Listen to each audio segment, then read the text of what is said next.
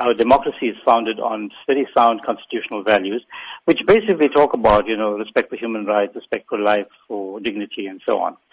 The comments that Mr. Maine is alleged to have made in relation to Minister of Finance, to the effect that he's an quote-unquote impimpi, meaning a spy, and that, again, quote, we should do what we did to them in those days, is a clear incitement of violence. It's actually everything that our, democracy does not regard as acceptable. Were you, in fact, at this meeting where the comments were made? No, we were not at this meeting, but we are relying on several media reports which, confirm that is the effect of what was actually said there. So yes, we were not at the meeting, but there were hundreds of people there who could sort of verify that this was in fact the case.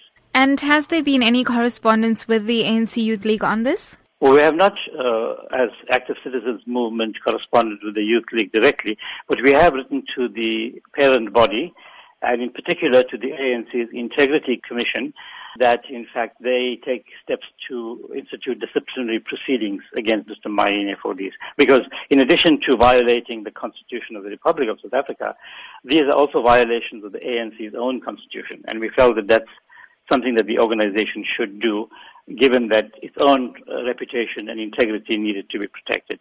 From time to time, when such statements are allegedly made by senior political party members, how concerning is that? Well, it's certainly a big concern because, I think that they address a large constituency, that people are listening to what leaders are saying, and it almost appears like it is licensed to do as the leaders say. So, if my leader says I should do this or burn this or attack that person, that it's acceptable because, I am a supporter of the organization or that person holds a particularly senior position in society.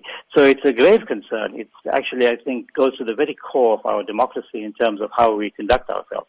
And that kind of behavior left unchecked could actually do serious damage to our democracy. So this is why we are, taking a strong stand on this.